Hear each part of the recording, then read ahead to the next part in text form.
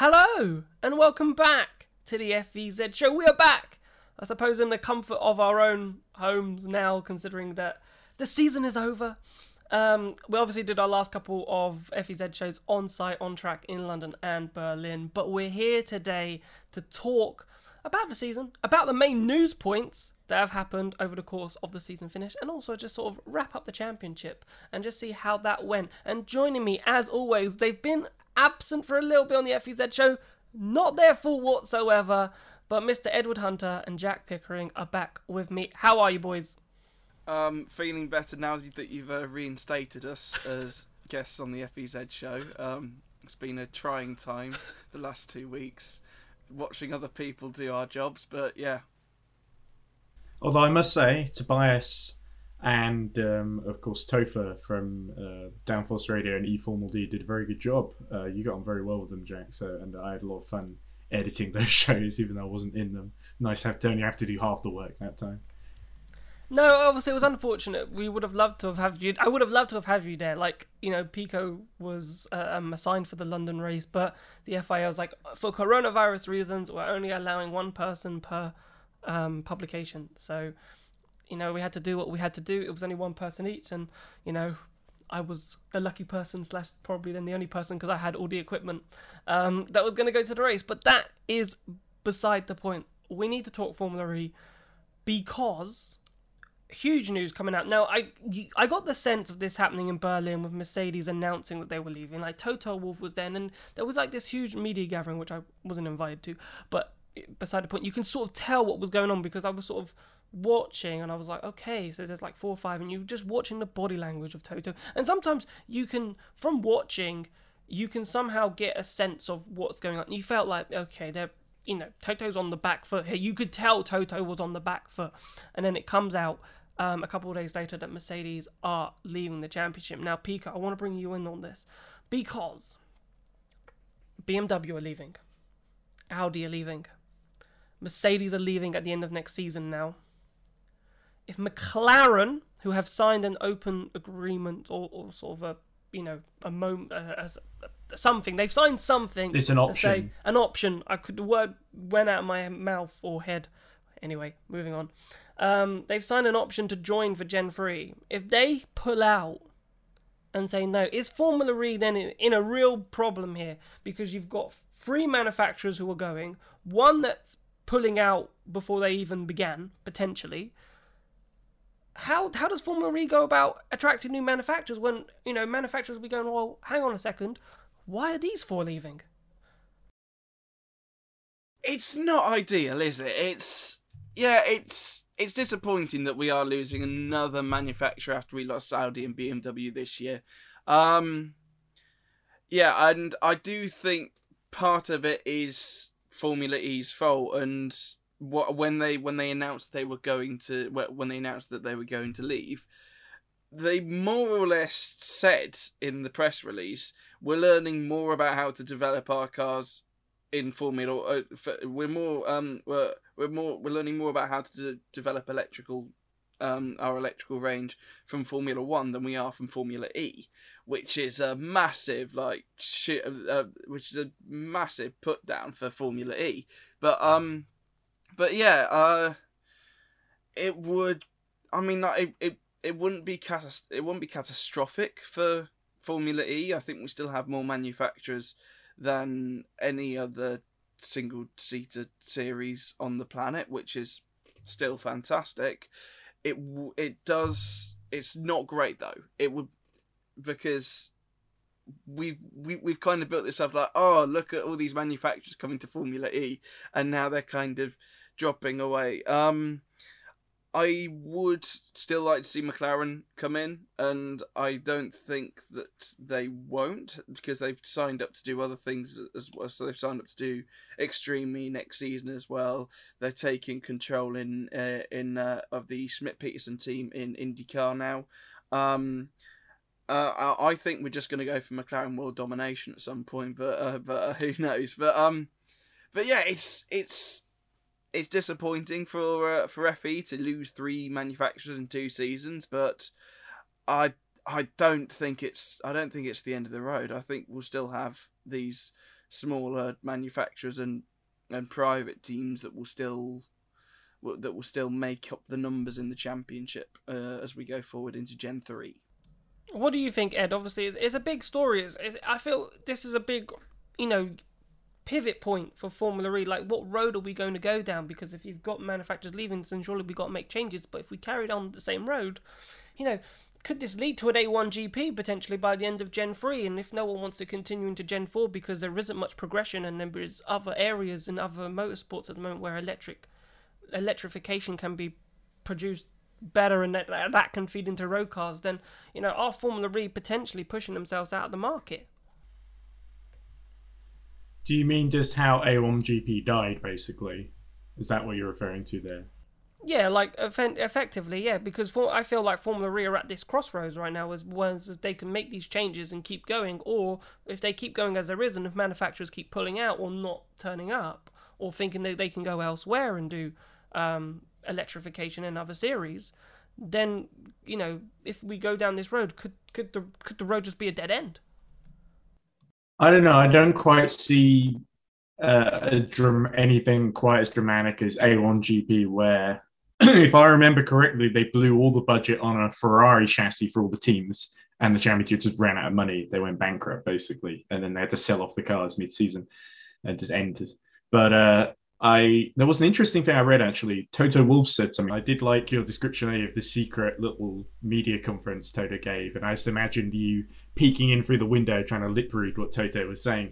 But but he said this week something like, I think the headline was Formula E needs a reboot. And what he meant by that, I don't think he meant, Formula E, we need to burn everything down and start again. I think what he meant was the Formula E needs to rebrand and sort of reshift itself, and that the privateer teams, especially with the current Mercedes team, their only option really to continue into Gen 3 is to effectively become either a manufacturer without Mercedes or a customer team. And they've certainly got the facilities and the personnel to probably pull it off as their own manufacturer. We'll have to see how that ends up, whether they get the entry for Gen 3 as well. But I did think those comments from Wolff were kind of interesting. As for in the short term, it's not a good look, obviously, in terms of it's not great for the reputation of the series to have you've got all of the big three, of course, apart from Porsche, of course, and them and Audi, both part of Volkswagen and Audi Group, Porsche staying, Audi leaving. You've got the big three from Germany leaving, basically, which certainly, because they joined with such fanfare, it's certainly a little bit kind of not a great, it's a hard thing to kind of mitigate. I don't think it's really the end of the world, because if I'm being honest, Mercedes outspent most of the other teams, and now they're complaining they're not getting return on investment, which to me indicates that maybe Mercedes' strategy from a marketing standpoint, I don't think it was really the best. And it's felt like ever since Audi and BMW left, there's been an argument in the Mercedes board. And it's just baffling how it's taken them so long to come to the same conclusions, basically, that BMW and Audi did back in December last year. So I think whatever you want to criticize, BMW and Audi made the decision like, right, okay, we're not going to be in Gen 3, and they pulled out very early, whereas Mercedes have kind of agonized over it. To the point where it almost feels like Mercedes are in for kind of an extra season, which is going to be very awkward. So almost like a stay of execution, really. But of course, the team hopefully will survive beyond that. So you can tell I'm not the biggest fan of Mercedes. So I'm not that cut up about it, but I do recognise it's not great for the series. And certainly, like you were saying earlier, Jack, it's going to impact McLaren's decision in the end, whether they join or not. And it's certainly going to be given pause for thought before they rush into signing anything from their option. And it's a shame, really, Jack, because I hate being negative about Formula E, but I feel like a lot of talking points and a lot of things that have happened over the last couple of years of Formula E have been more negative than they have been positive, and all the hard work that Formula E have put into this project and the product that they've created. And you have to remember the hype that Formula E in Season 5 or Season 4 was saying about, Porsche and Mercedes are joining, and then Mercedes, it doesn't last 2 years, and then 2 years later they're pulling out.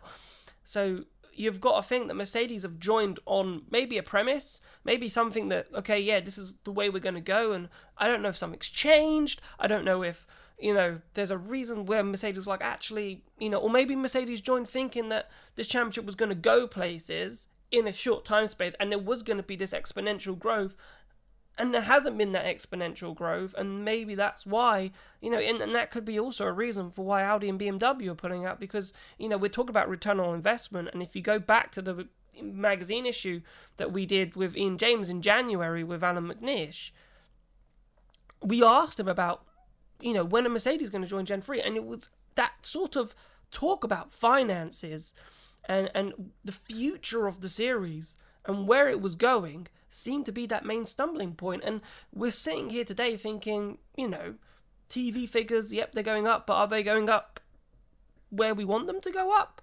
Or how Formula E are envisioning them going up? Have they been stagnating? They sort of have been it's up, but, it hasn't really, really grown.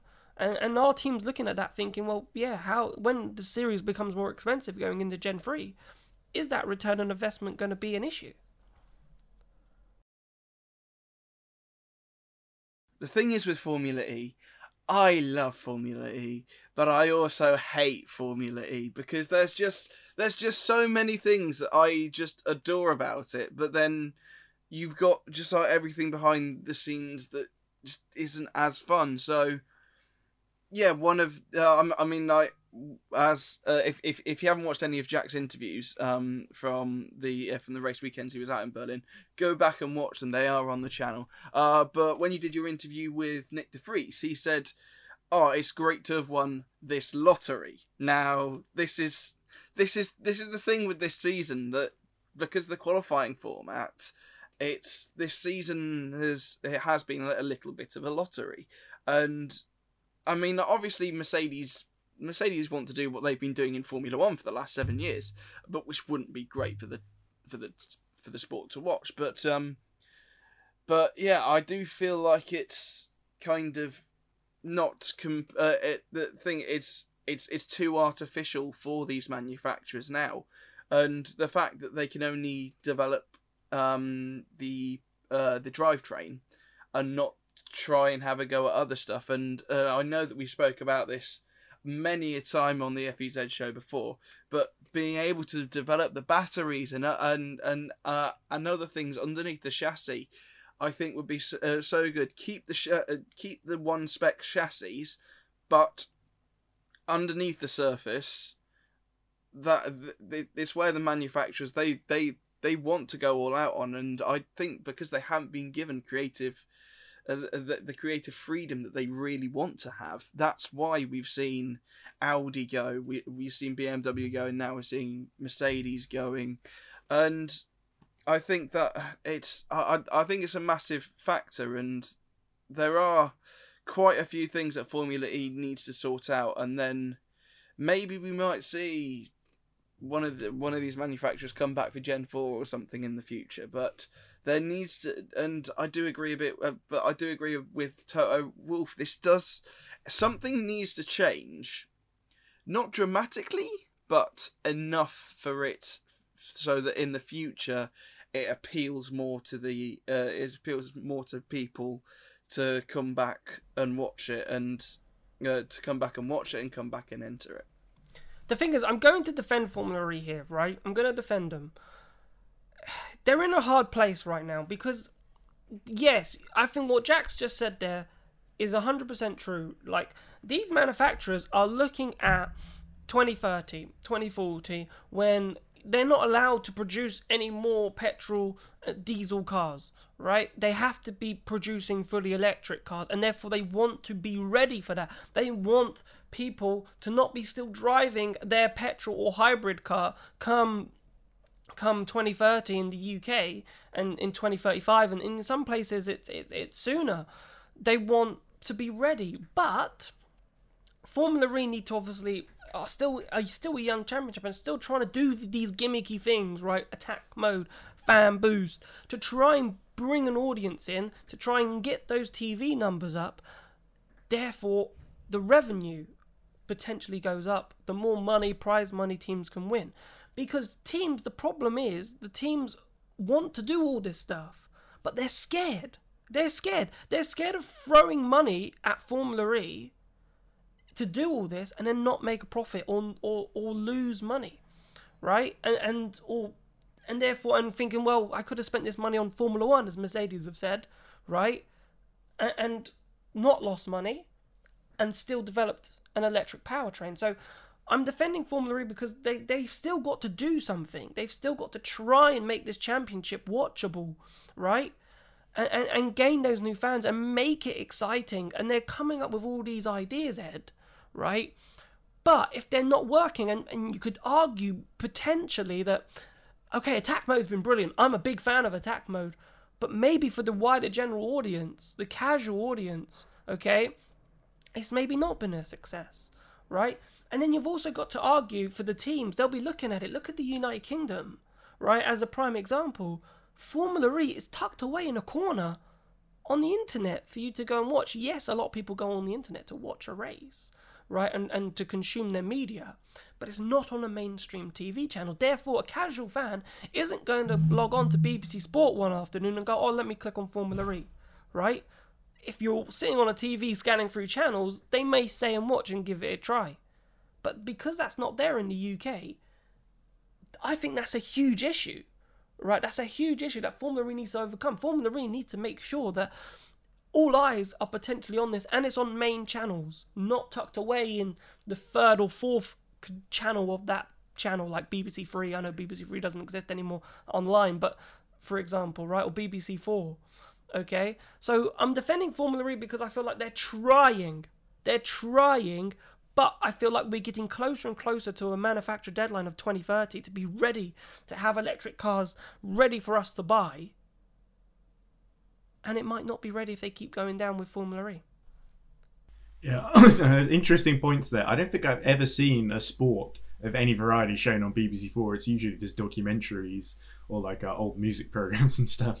But who knows? Maybe Formula E could be the first. I've been on BBC Two a couple of races this season, and in London they were on Channel 4.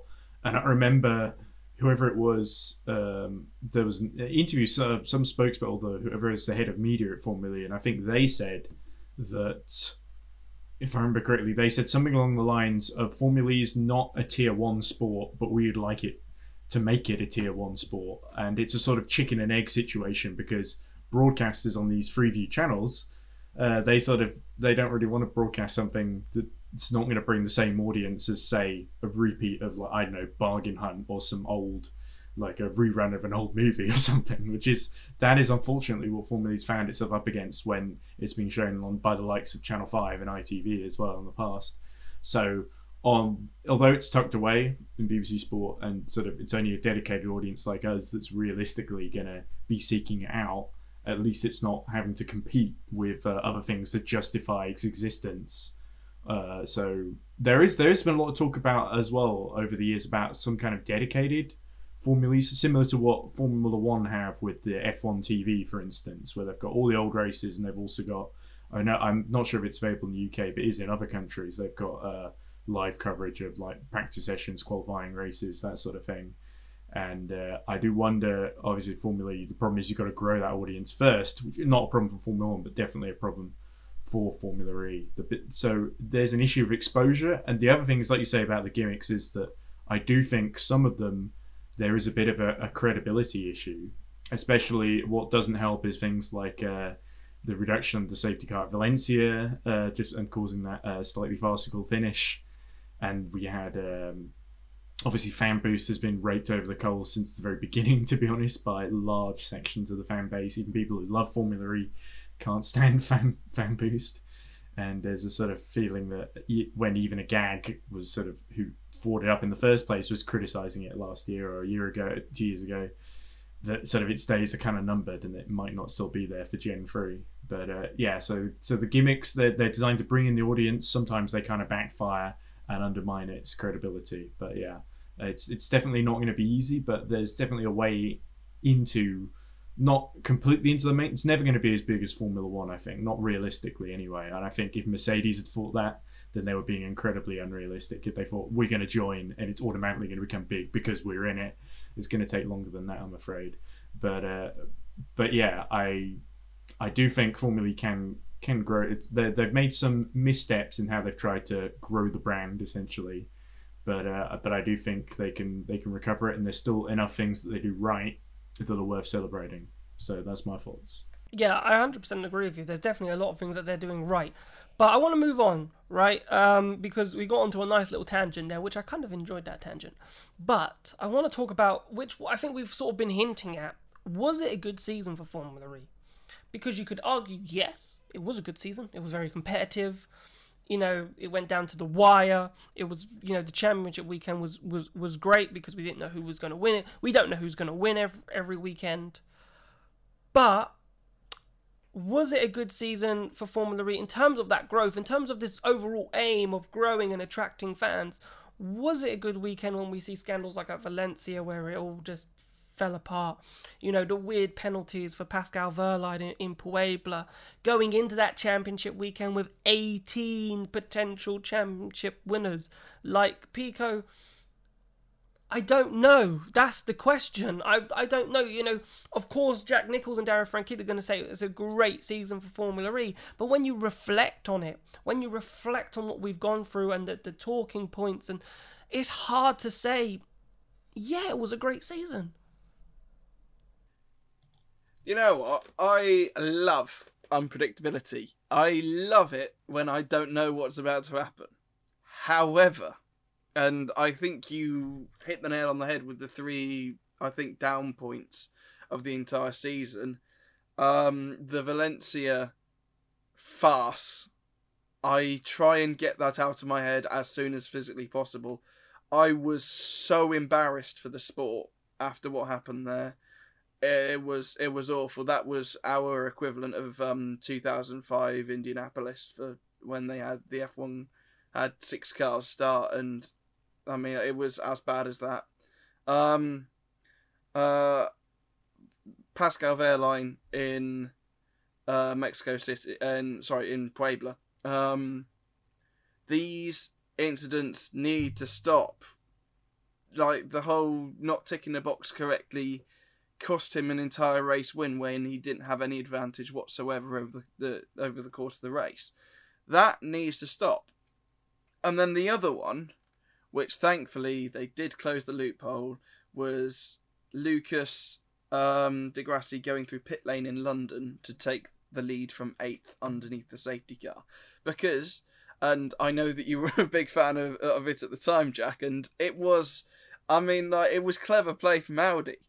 But sporting-wise, you cannot overtake 7 people under safety car. It just doesn't make sense. That's so. There have been so many like bad points, but at the same time, I do like it when you have. I always root for the underdog. I always root for the underdog in everything that I watch. So this year, I've been rooting for everyone. I've been rooting for everyone this year because because going race to race, I don't know what's going to happen, and it was great. However, 18 drivers going into the final weekend, I do understand that is a bit too much. I think the limit should be 8. I think because I want to say it was British Touring Cars in 2015 that had 8 that had 8. It was the fight between 8 drivers going into the Brands Hatch GP that season. Could be wrong, but I think it's something like that. I think that should more or less be the limit. I don't think we should do something like BSB or anything like that. And genuinely, I do think that I think that this championship is close enough now to eradicate this group system, because it was fun. It was fun. It was great. I love it. But like in Puebla, when all the Group 1 drivers just decided to screw everyone else over, which was fun. But yeah, I loved this season because it was unpredictable, but I completely understand why a lot of people didn't like it, and I completely understand why Nick de Vries called it a lottery. So to get you off the fence a little bit, if you were to say, was it a good season for Formula E overall, do you think it was enough to say, yes, it was a good season, or would you say, actually, I don't think it was the greatest of seasons for Formula E? I think based on the reaction of most people, this season wasn't that good, and that is the stance I'm going to take. I thought it was decent. It's not the best that we've had. I'm trying to think which one was the best that we had. I'd go season 5. Season 5? What happened season 5? I've forgotten. Season 5 was good. There was a lot of, obviously, battles. Vern won it in the end. Yeah, I'll go season 5. Vern's second title was season 5, yeah. Vern won it. But for me, I think it's the early days. I feel like the early days of the fights between Buemi and Lucas Di Grassi, I think because it was a clear 2 title favourites, I feel like those were probably the best seasons of Formula E. But Ed, what about you? Do you think that this season was a good season for Formula E? Not a good season? Reasons why? And if not, and if yes, just as I said, explain the reasons. I think it was actually, I'm going to completely disagree with what PK said. I think it was a great season overall, but it started really badly. I thought that the first weekend in Diriyah was absolutely a little bit like your first day back from term, and everyone felt it seemed like everyone was like half asleep or something, and there was like 2 huge accidents for Mortara in practice and then for Lynn in the race, and then there was, of course, obviously the massive near miss really with the missiles and the post-race podium ceremony, which I really hope that doesn't happen again when they go back next year in January. But yeah, for me, everything that happened after that was way more positive for Formula E. Obviously, there were, like you say, embarrassing moments, and Valencia probably is the one that stands out the most. I disagree with Pico completely about Pascal Wehrlein being disqualified. For me, that was all Porsche's fault. And the rules are very clear. Pretty much everyone else, apart from Nissan, didn't follow them. And I still don't understand why Porsche did that appeal, because they knew exactly what was going to happen. But, yes, what they did was wrong. But it's stupid that they got disqualified for not having they didn't have an advantage by not ticking a box. That was my thing about it. The question is it what we want as fans, as people who watch this series? Is it what we want? Yes, they broke a rule, but is it what we want in terms of, do we want to keep waiting 3 hours after a race to ensure that the race winner is actually won? Because we've had many incidents with that in Formula E, and we need to try and eradicate that. I don't want them to take 3 hours. I'd quite like to catch some of my flights when I'm going to all these races next year. Thank you very much. Okay. Well, for me, integrity is important, right? We can't just let things slide because, that didn't matter, or they didn't take advantage. Because you can easily see, if you give teams even the sniff of something like, it doesn't matter if you don't send the right tyres in. They'll say, right, change your tyres because the FIA aren't tracking that anymore. And they will, at somewhere down the line, get an advantage out of that. So I feel like you do have to, even if it takes ages to get the result, and it's been that way since day one in Formula E. I've seen, right from the first season when Di Grassi got disqualified in Berlin for having the front wing that had been repaired wrongly, and they hadn't, some of the ballast in it wasn't in the right place, if I remember correctly. And so for me, like I say, they have to do it the right way, and I feel like it would actually undermine it more if people went and said, well, we're afraid of giving people penalties or disqualifying people because it makes the series look bad. You can't run a championship that way, I'm afraid. So what happened to Pascal was harsh because obviously, like we said, it wasn't the driver's fault.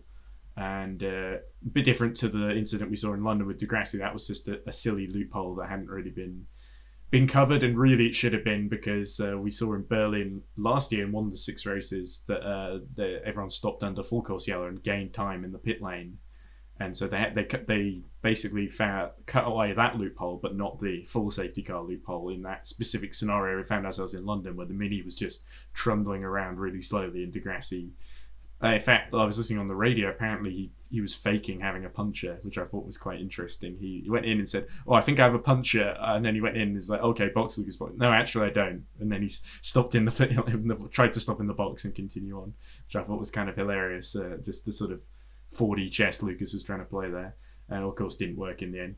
But it could have. It would have been very controversial had it worked. Would have made that a much bigger story, perhaps on the same level as the Wehrlein controversy. One thing we haven't really talked about is some of the superb racing we see. Monaco especially stands out to me as a really brilliant tactical race where 3 drivers were basically swapping positions throughout the entire thing, which you don't really see too often at Monaco.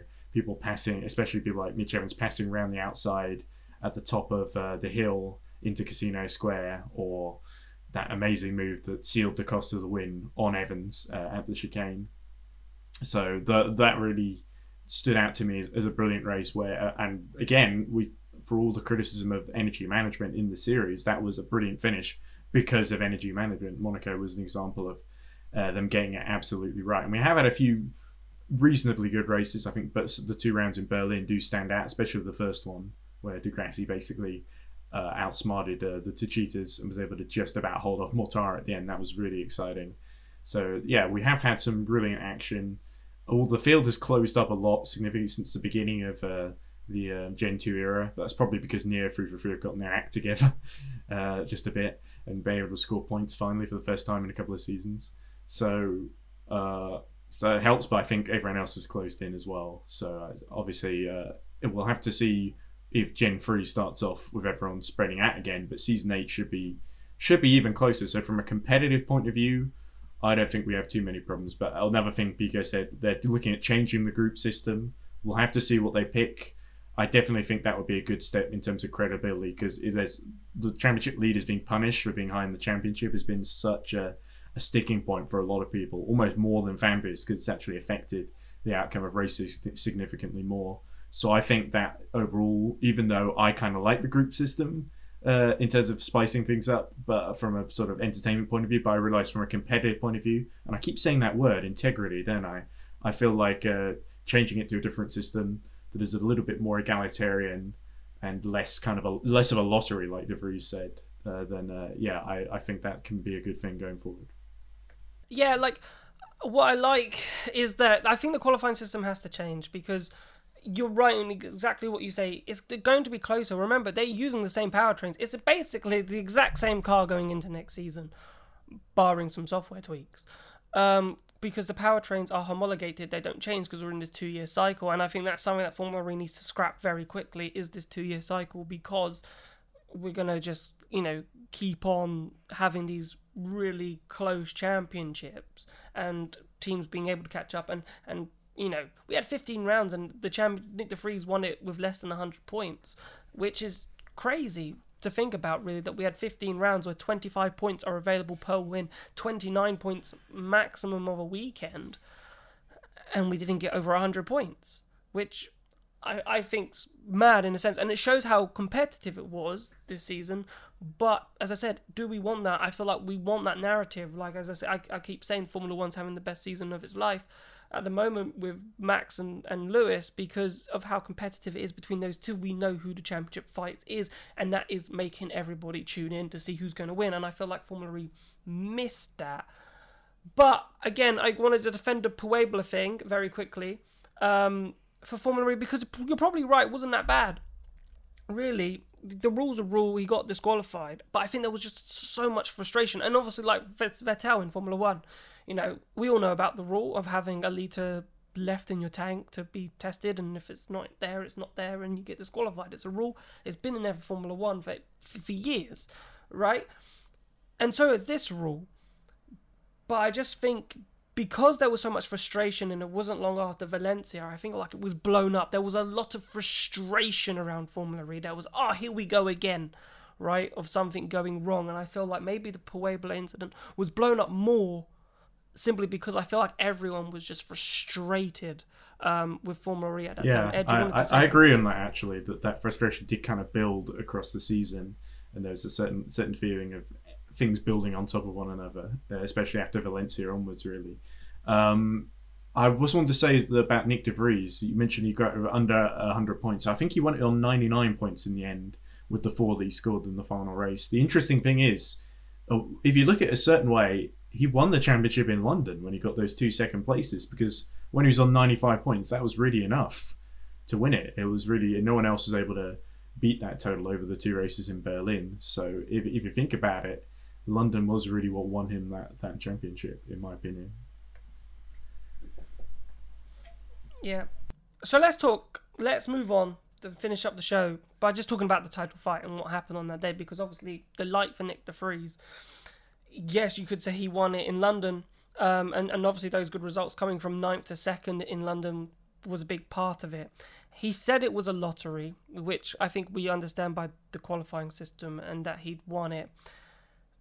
But obviously he still had to do the job on the day. But going into that day, Mitch Evans put himself in pole position, Jack, right, to win that.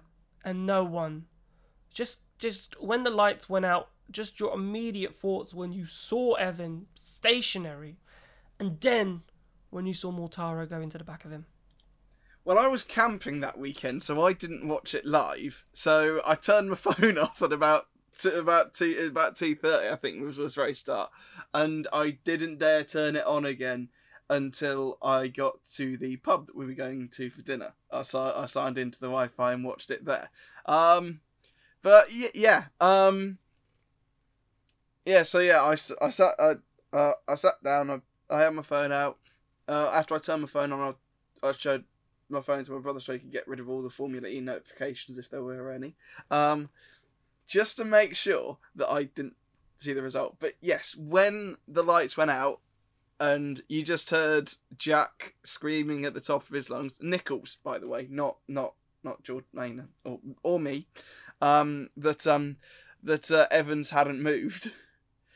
I was in shock, and then it was Mortara the one that hit him, and then because I didn't know how long the red flag was, I skipped all the way through the red flag. I did watch it after, but yeah, and then obviously lap 1 of the restart, Dennis went in the wall, and it was like no one wanted to win the championship.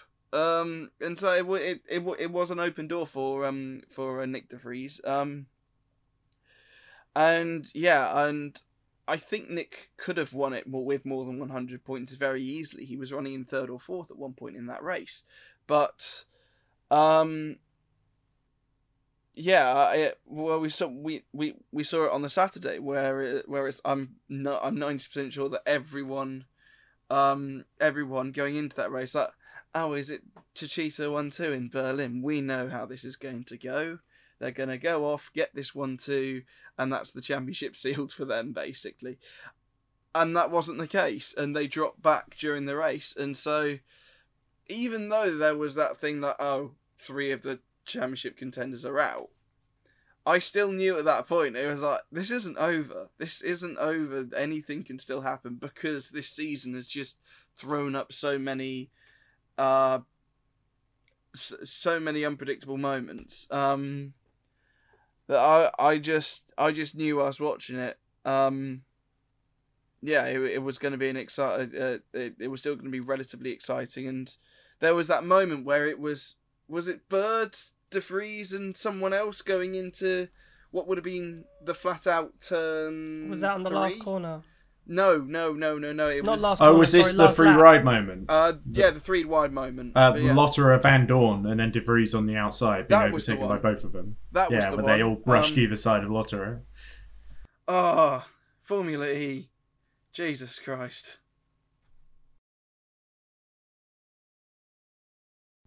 I did feel, though, in that race, Ed, that De Vries put himself in a position, and I did ask this to him.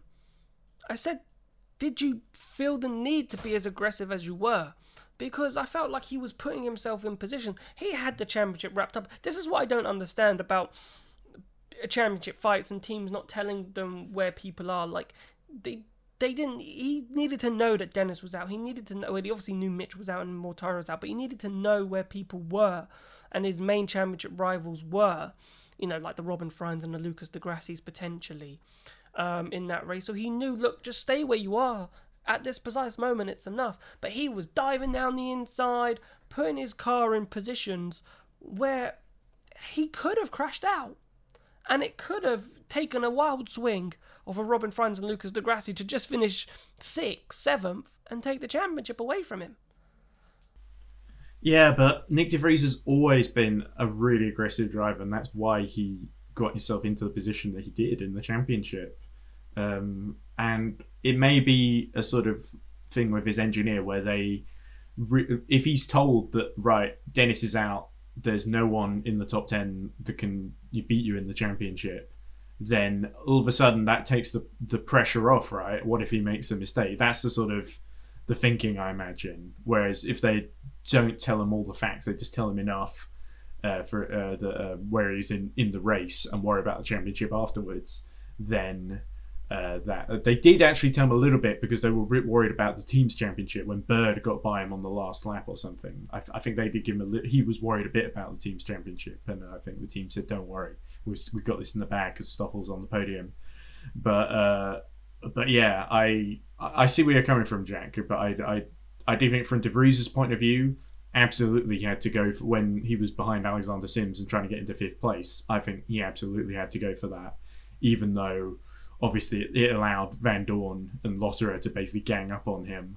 And almost the big moment for me actually was right near the start, actually, that was really crucial for De Vries, and it showed his reactions. Was he was one of the first on the scene at the Mortara Evans incident, and there was like a really narrow gap between the wall and Mortara's sort of wreckage car, and he actually went right over the wheel cover of Mortara. Thankfully he didn't take any damage from that, so you could say it was lucky from De Vries, but also he didn't really have a lot of time to make that decision to go down the inside. So I think top marks to him. I think it's a fully deserved title that he's won. Obviously, though, I feel a bit disappointed for the likes of Jake Dennis, especially being a rookie. He was also my tip to win, but he still had an amazing season himself. And all of the free title games really robbed by circumstances beyond their control, in my opinion. Evans with the voltage issue didn't get off the line. Mortara sort of unsighted behind Dennis, didn't have enough time to react when he saw the stationary car of Evans, and then Dennis having his own failure later on right behind Buemi, which if he had passed Buemi would have been right in the box seats, really. So that's the way it goes sometimes. I was talking to someone else saying that they really thought that Pascal Wehrlein was going to somehow win the title despite being like 17 points back from where he needed to be or something. And I said, if Pascal wins, I will shave off my mustache. I'm sure Pascal, he's got a lovely mustache himself, so I imagine he would have shaved it too if he'd won. But unfortunately that didn't happen, so the mustache stays on for another year, I'm assuming. I don't think he was sporting a moustache in Berlin, to be fair, Pascal. Jack, he's already got rid of Jack, it. Okay, nothing to lose. The entire paddock to stage the race, so Pascal Wehrlein should have won the championship. We should have arrived here, exactly. Pico, just a very quick word, just final thoughts really on. I just want to throw another name out there on Stoffel Van Dorn, because in the interview that we had with Stoffel Van Dorn, I asked him. I said, "Look, I know you must be delighted for your teammate, but do you think it should have been you?" And arguably, you could have asked, out of the season, 3 poles, 1 taken away from him. Didn't get the chance to qualify, obviously, back in Diriyah. So who knows what they could have done after the Mortara incident. Was taken out from the lead in London. And then obviously gets the podium. If he got those points in London, wasn't taken out by Roland, Van Dorn's our champion. And I don't think anyone would have been able to have argued, because over the course of the season, you may have thought Van Dorn was arguably one of the strongest or one of the best drivers of the season. So just quick thoughts on Van Dorn and what you thought of his season and his title push maybe for next year. Yeah, you can say that with that, but you can also say you can say what ifs with everyone. With Stoff, he was unlucky in London when he got taken out by Ollie Rowland. He was unlucky in Rome when he was leading from pole position, then Lotterer just Lottered into him. And like but the thing is, there were also points like he was in Group 3 on Saturday for Berlin, didn't perform well whatsoever. And there are all these different permutations. I mean, as much as I tried to get rid of the race from my memory, Valencia race 1, he was he was pole taken away, was starting at the back, but the only reason that he got the podium was because he had because everyone else had energy issues and Mercedes calculated it correctly.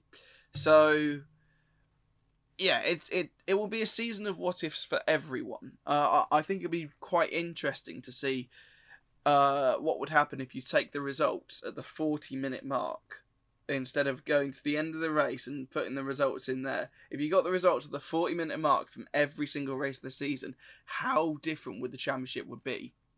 But yeah, I mean, Stoff is an incredible driver, and I'm sure he's going to be there or thereabout next season as well, regardless of how the format works. He's an incredibly quick driver, and I wouldn't be surprised if we saw him win the championship next season or beyond at some point. I tell you what, though, that would be some amazing maths and changing it and go back to the 40-minute mark, because the championship would be incredibly different. I'm sure we would have a champion over 100 points if that was the case, and maybe fewer title contenders going into the final. Well, yeah, my main thought was Rome, because Degrassi broke down with a few minutes to go, and that caused the pile up with the two Mercedes. That was my first one, and then Valencia, and then you got to do all the other races as well. But yeah, if someone was to calculate that, and then once they've done that, they had to calculate the true pace of each car and where they would have qualified if the group system hadn't been a thing, and then work out the results from that and all the hypotheticals that would have happened from then on. I reckon it's going to be a busy off-season, Jack. Yeah, it's going to be a busy off-season. Right, boys, we have ran out of time. Thank you so much for today's show, boys. Thank you. Pleasure as always. And that's it. We'll be back. There'll be plenty of talking points. Obviously, we'll try our best to be as current as possible with the FEZ shows over the off-season and so forth. But all I can say is, if you're really enjoying these, please remember to hit that like and subscribe button on YouTube. The growth has been amazing over the past couple of races while we've been on site. And I hope, again, extending that you've enjoyed all of our content that we've done. Amazing Ed here, putting it all together with the editing. Can't fault him for that while I was out getting all the footage for him over the course of both weekends. Yeah, you had all the fun and I did all the work. Nah, I'm just kidding. You did a very good job too, Jack. So because you obviously got the camera set up on your own and having to talk to yourself a lot, which I find really tricky. So I'm glad you did all that for me. Nice. Right. Thank you very much. We'll see you soon. Goodbye.